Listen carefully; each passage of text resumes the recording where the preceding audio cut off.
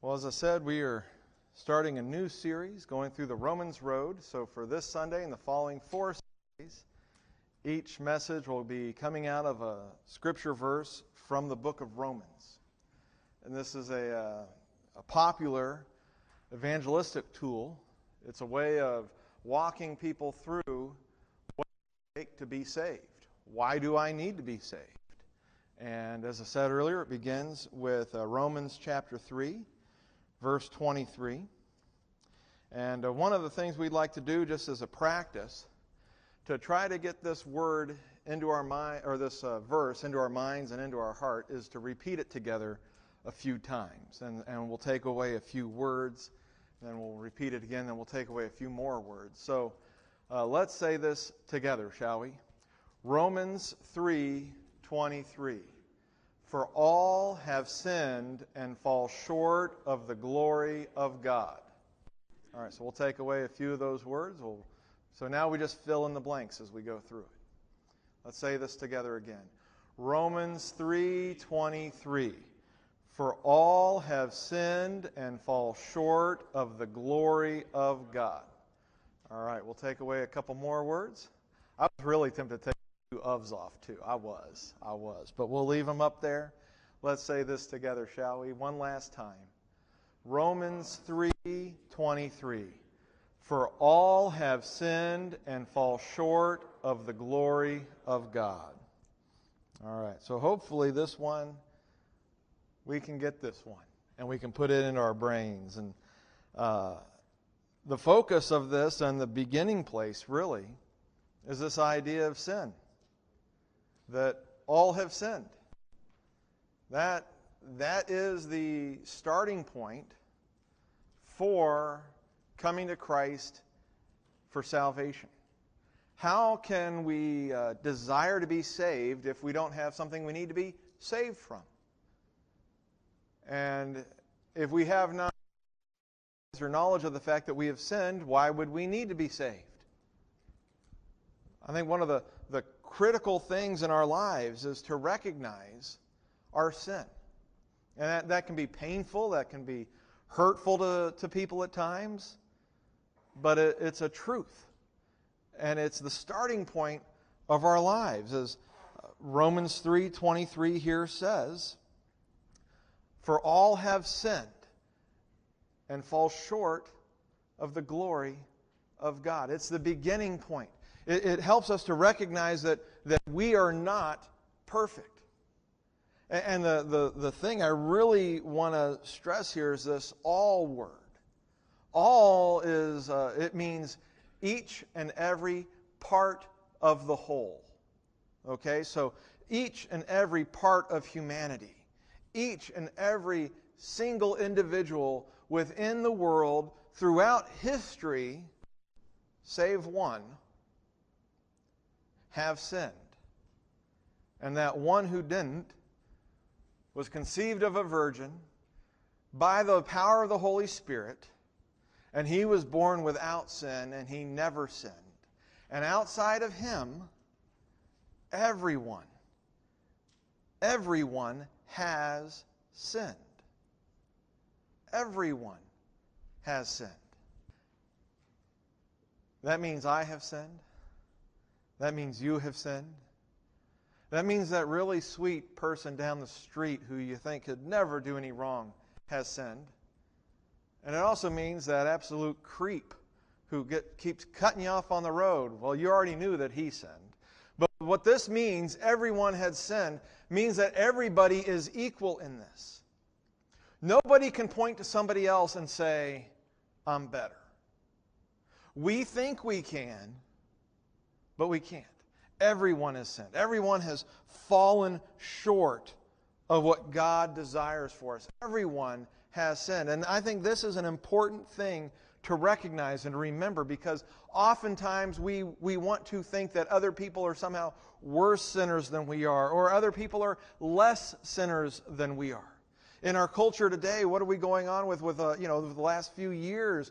They've been toppling down statues and saying, oh, this person can't be taught about anymore, and we can't think about this person. We need to get that person off of this bill. I saw just recently a buddy from high school who's in the Army had commented on a release from the Secretary of the Army that they are changing the name of Fort Bragg.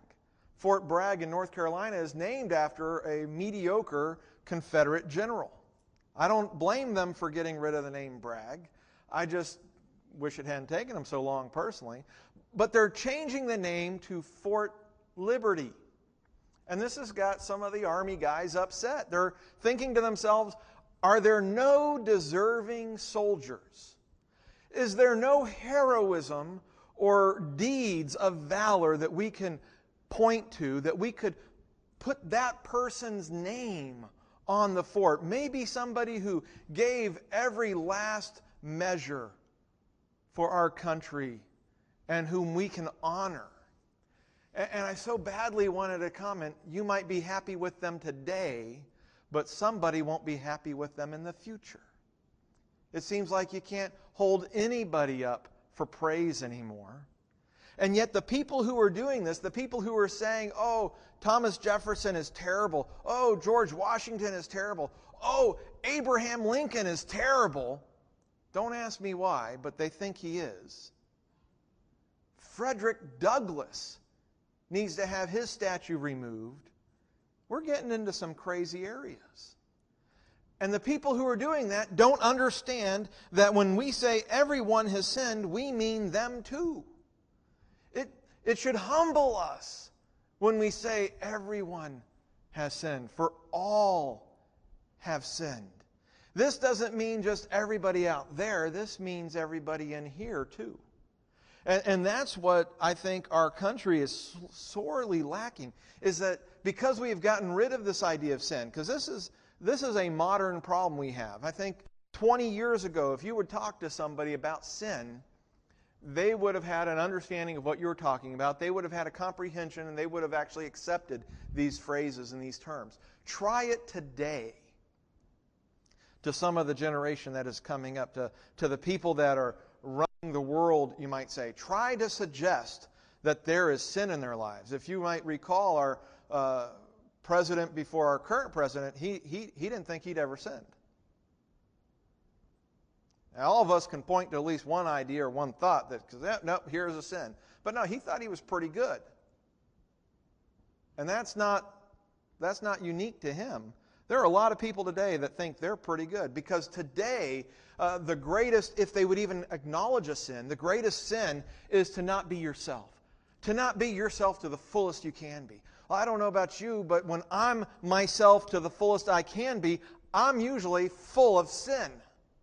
There's now that I don't want to be too much on, everything that is me is sin. No, that's not what I'm saying. I'm just saying when I'm full of myself and I'm trying to be fuller who I want to be, generally there's going to be sin in that. Now, the more I am with Christ, the more I walk with Him, the more I become more of myself in Christ. That is different. And the more we grow in Christ, the more we know God, the more we live with Him, the more real we become, the more ourselves as we were supposed to be, we become. But this idea that everyone has sinned, we struggle with that as a culture today. You know, we might know that that's not good, but, that's not that bad. And that not that bad becomes it's not sin. Let me tell you something. Sometimes we do good things and it's sin. That's how pervasive sin is in our lives. And everyone has sinned. In fact, right before it, he said there is no distinction between people. And we'll see why there's no distinction. In fact, the whole book of Romans, the first 3 chapters, was dealing with the world and how the world is. And then in chapter 2, we go on into the Jewish people. And, you think they would be ahead because they have the law. No, they're in just as bad a shape as all the nations are that didn't have the law. And then we end up here with, for all have sinned and fall short of the kingdom. See, I keep wanting to do that. That's a different verse. All have fallen short of glory of God. And what does glory of God mean? What are we talking about here when we talk about the glory of God? We're talking about, the word is doxa. When we sing the doxology, we're glorifying God. But the word in Greek, doxa, it actually means somebody's good opinion. Doxa, glory, has the idea of opinion or praise or honor. It's that which God, in His opinion, elevates and glorifies. It's what He thinks is good. What is good in the world is not necessarily what I think or what certain activists think or certain people in the government think. What is good is what God thinks. And our job as believers or as human beings is to find out what does God think and try to think those things too and to live that out. But glory of God is what He desires, what He thinks is right. And when we say that we have sinned, that word sin, it comes from a word that means to miss the mark.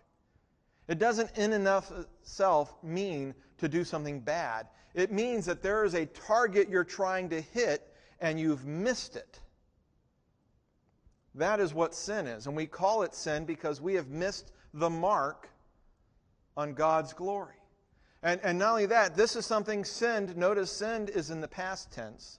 It is something that has happened in the past that has ongoing consequences. It has an openness about the consequences of it, but it is in the past. The word fall, notice fall is not in the past tense. We have sinned and fall short. That's in the present tense. It doesn't mean that we have sinned and we have fallen short. No, we have sinned and we currently do fall short. That is our current state of life. And to fall short is a word that means to come late. You know, you could just as easily say we're a day late and $1 short when it comes to God's glory. We just miss the bus all the time. If you try to be there 5 minutes early, it left 6 minutes early. You are falling short. You have come late. You are behind. You are lacking. You suffer the need of something.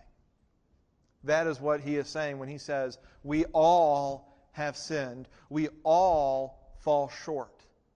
Because of our sin that we have already done, we currently fall short.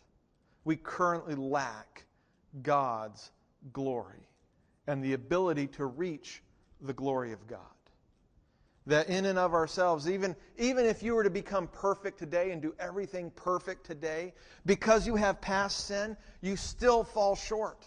And we all know that most of us are going to sin today, right? We've either already done it, or we're going to do it again, or we're going to do it this afternoon, and we're going to fall short continually. It's a continuing activity in our lives. And there are different kinds of moods in the Greek. You know, we've talked about in the past about like imperative, where it's a command.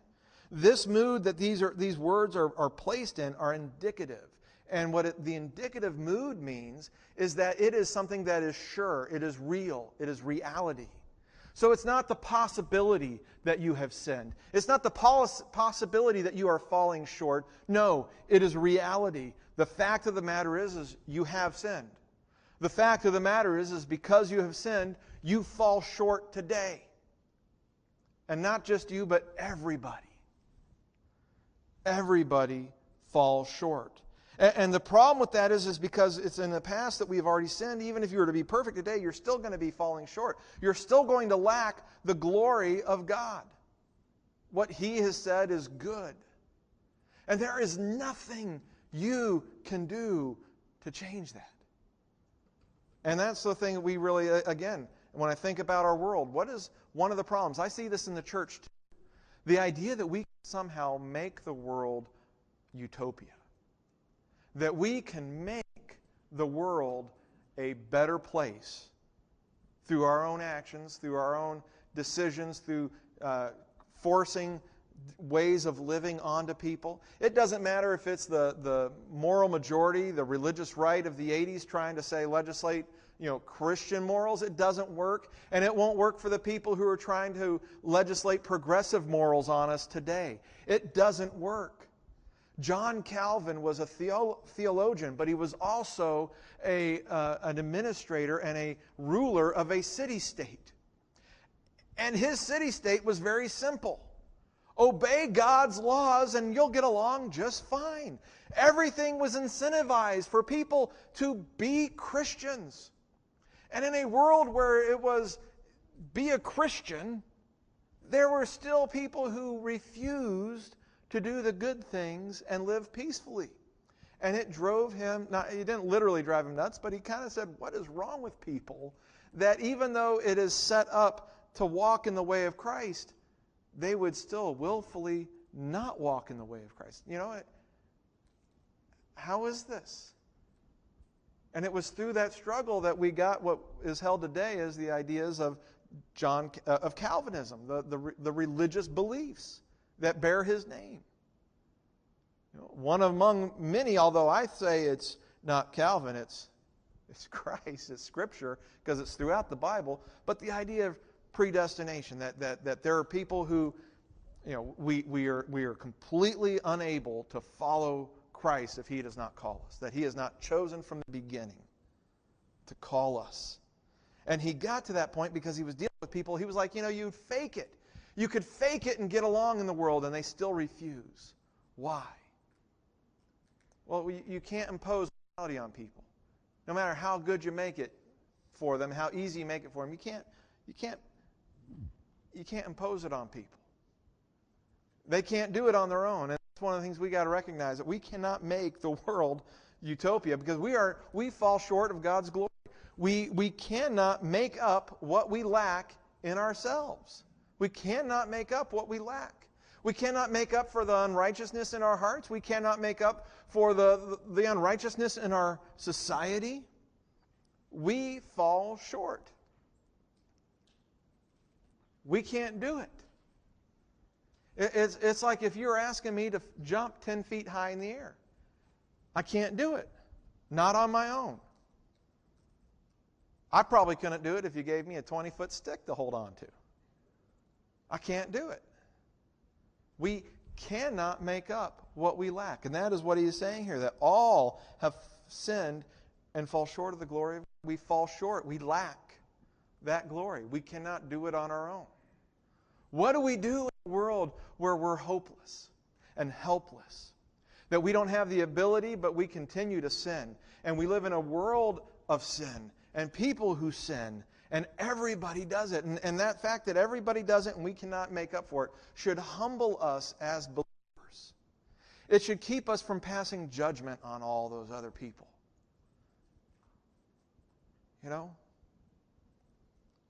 Because we're all in the same boat. And if you happen to know Christ and somebody else doesn't, let me just stress, it's not because of something you did that they didn't do.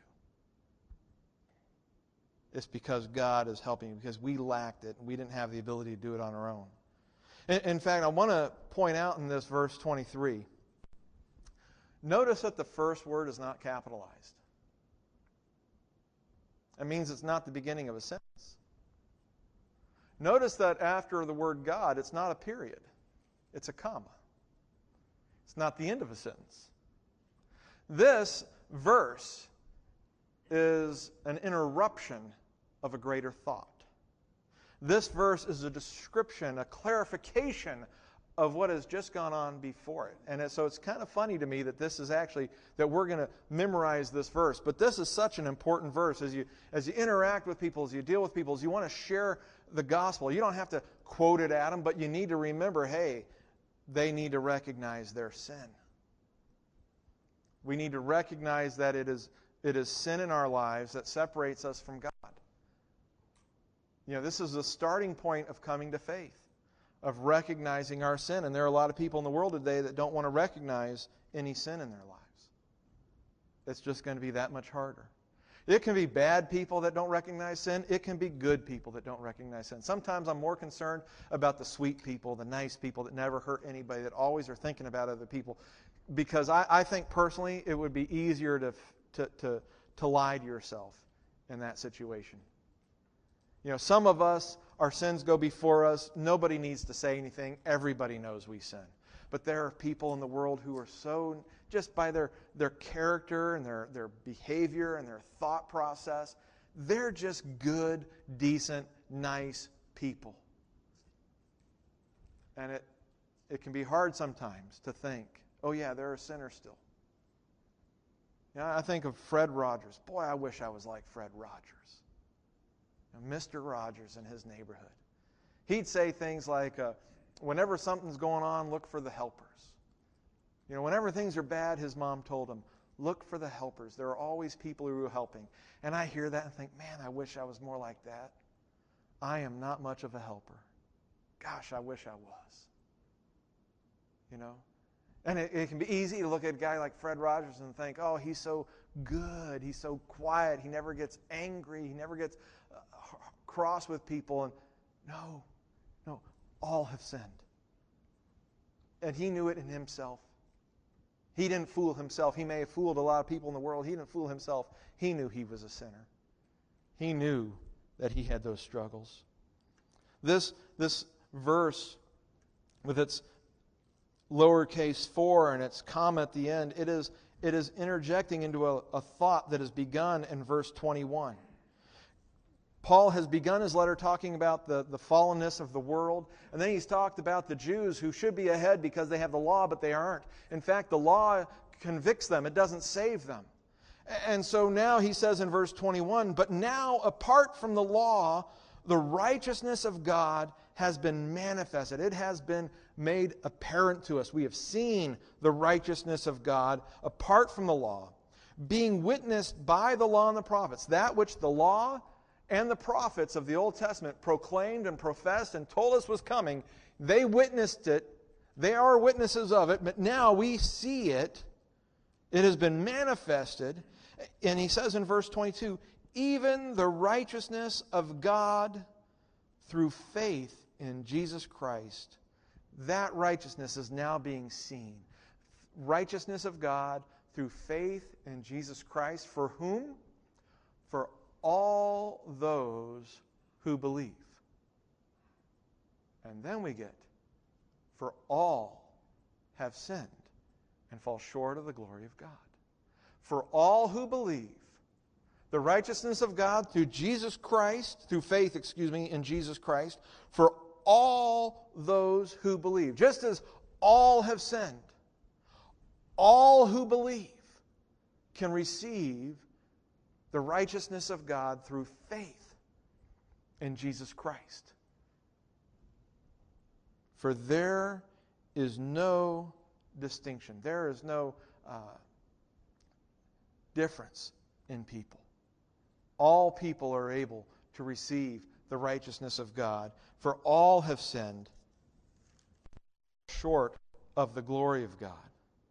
But if you were to take out verse 23 and just go from 22 to 24, it would say, in Christ Jesus, for all those who believe, for there is no distinction. That all those who believe, being justified as a gift by His grace, through the redemption which is in Christ Jesus. So when we're talking about all have sinned and fall short of the glory of God, he is saying, but there's an answer to this. We fall short, but He does not. We are not able to make up what is lacking, but He is. And He does it by justifying us. And to be justified means to be told, you're wrong and you're out. You've done the wrong thing, but we are going to make it as if you have done the right thing. We are going to justify you when you were not just earlier. And we are being justified as a gift by His grace through the redemption which is in Christ Jesus, what He has done on the cross. In verse 25, whom God displayed publicly as a propitiation in His blood through faith. This is how we make up. This is the great reason why we need to recognize that we are sinners and we do fall short. Because until we get there, we don't go saying, okay, well, who's going to save me? What's going to happen? If I can't do it on my own, who's going to do it for me? And the answer is God is going to do it for you, and God has done it for you through Jesus Christ, who He offered as a propitiation, the payment for our sins, by offering Him up publicly and displaying Him publicly in His death That's why he says, displayed publicly as a propitiation in his blood through faith. And because God has offered us his Son, we as human beings who fall short, we can receive it through faith. We can receive the righteousness of God through faith. It's for all who believe. There is no distinction. We fall short of the glory of God, but we can receive the glory of God. We can receive the righteousness of God, not through the law, not through nature, not through doing better, but through such a simple thing as believing, as faith, as believing in Jesus and being justified as a gift, not something that you do on your own. You know, when we say, oh, that person has a real gift, we might just mean it as high praise, wow, they're doing a really good job, but what we're saying is they have something that they don't have from themselves. Somebody else gave them that. They have a real gift. When you talk about somebody having a real gift, if you want to praise somebody, maybe don't tell them they have a gift. Because what you're saying when you say they have a real gift is, they're not really responsible for it. If somebody has a real gift for numbers or a real gift for putting words together, what you're saying is somebody else gave them that ability. But if you say, wow, you've worked really hard, you've dedicated yourself, you're disciplined, you really do a good job, that's all praise on that person. But when we say somebody has a gift, we're saying they didn't do it on their own. To have a gift is to be humbled, to recognize that it's not because of anything we have done. And that's what he offers us through Jesus. Because we have sinned, because we fall short of his glory. And the thing to recognize here is just as all have sinned, righteousness of God through faith in Jesus Christ is available for all those who believe. All who believe. God's grace and righteousness are available for everyone. And this is another aspect of for all have sinned and fall short of the glory of God that we need to recognize. It's not enough just to leave people in the mud. All have sinned and fall short. Oh, you fell short, you're down, you're out, you're no more. No. When we say for all have sinned and fall short, we cannot say that without also acknowledging in our hearts and for the person that we're talking to that God's grace and righteousness are available for all as well. All have sinned.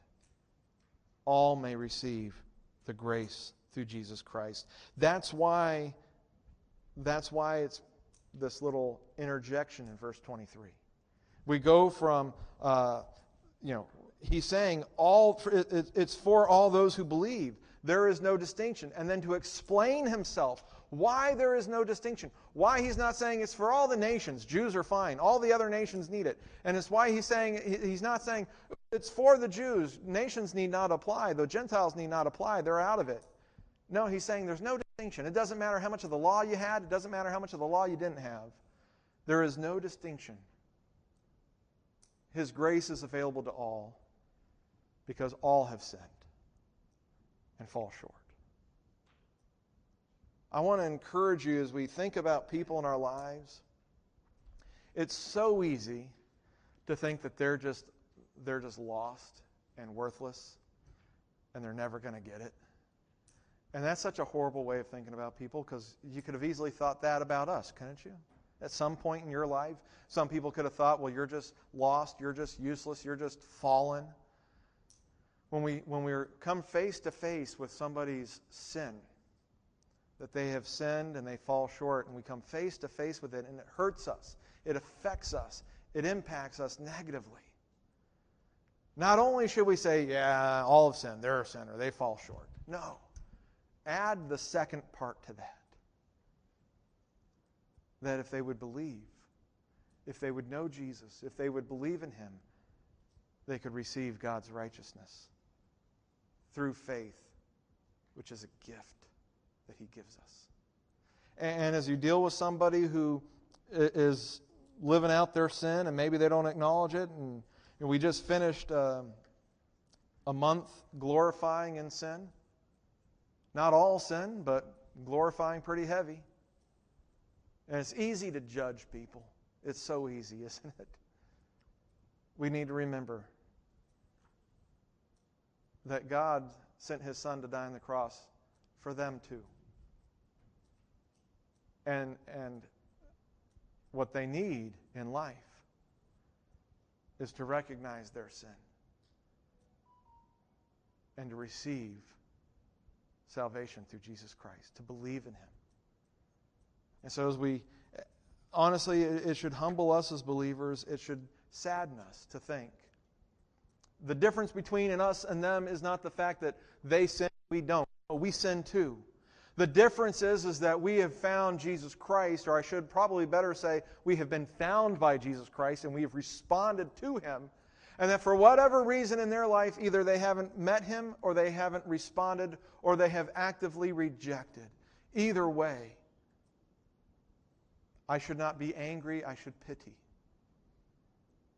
It should cause sorrow, not anger. The world around us is sin and full of sin. And you can get angry about it at times. You can get frustrated about it at times. If the world would just operate the way you and I know it should operate, everything would be fine. And we know that's not true. The truth is that how sorrowful it is that they don't know their Savior. How awful it is that maybe they haven't received Him. How dreadful it is that maybe they have decided to reject Him outright. That's a horrible thing. Because His grace is offered as a gift.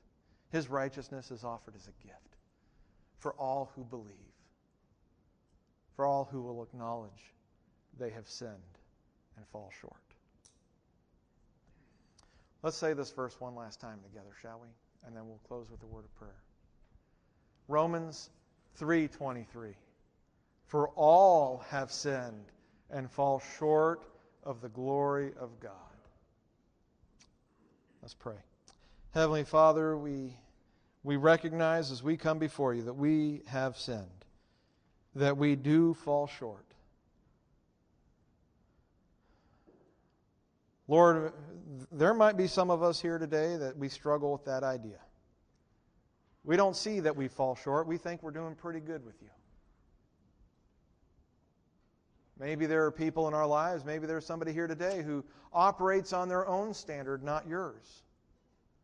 They think they're doing just fine based on their own standard.